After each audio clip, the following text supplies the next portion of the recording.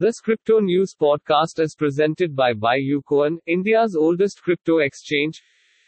Canadian regulator adds Bybit to crypto exchange crackdown. Bybit, one of the world's top 5 crypto exchanges with $53 billion in trading volume in the last week, is in hot water with Canadian regulators, along with other prominent crypto trading platforms. It's now added Bybit to its investor warning list and set a hearing date of July 15. Earn double Bitcoin back from Lolli promo. Lolli is offering customers up to 14% back in Bitcoin in their limited promo offer. A variety of retailers are available on Lolli for you to take advantage of the promo.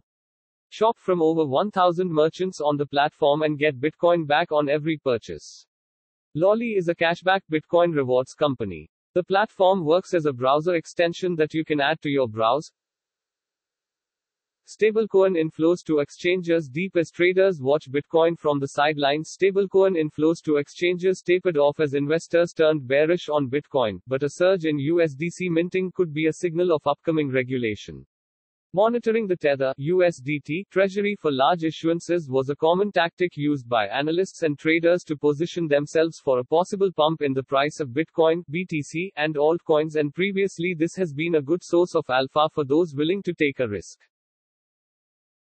Classic bearish chart pattern forms for Bitcoin as BTC price tumbles to $32,000.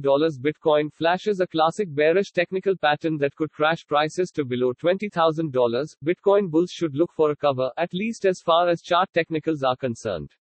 The flagship cryptocurrency continued its price declines into the new weekly session, hitting $32,105 ahead of the London opening bell following an approximately 10% intraday drop.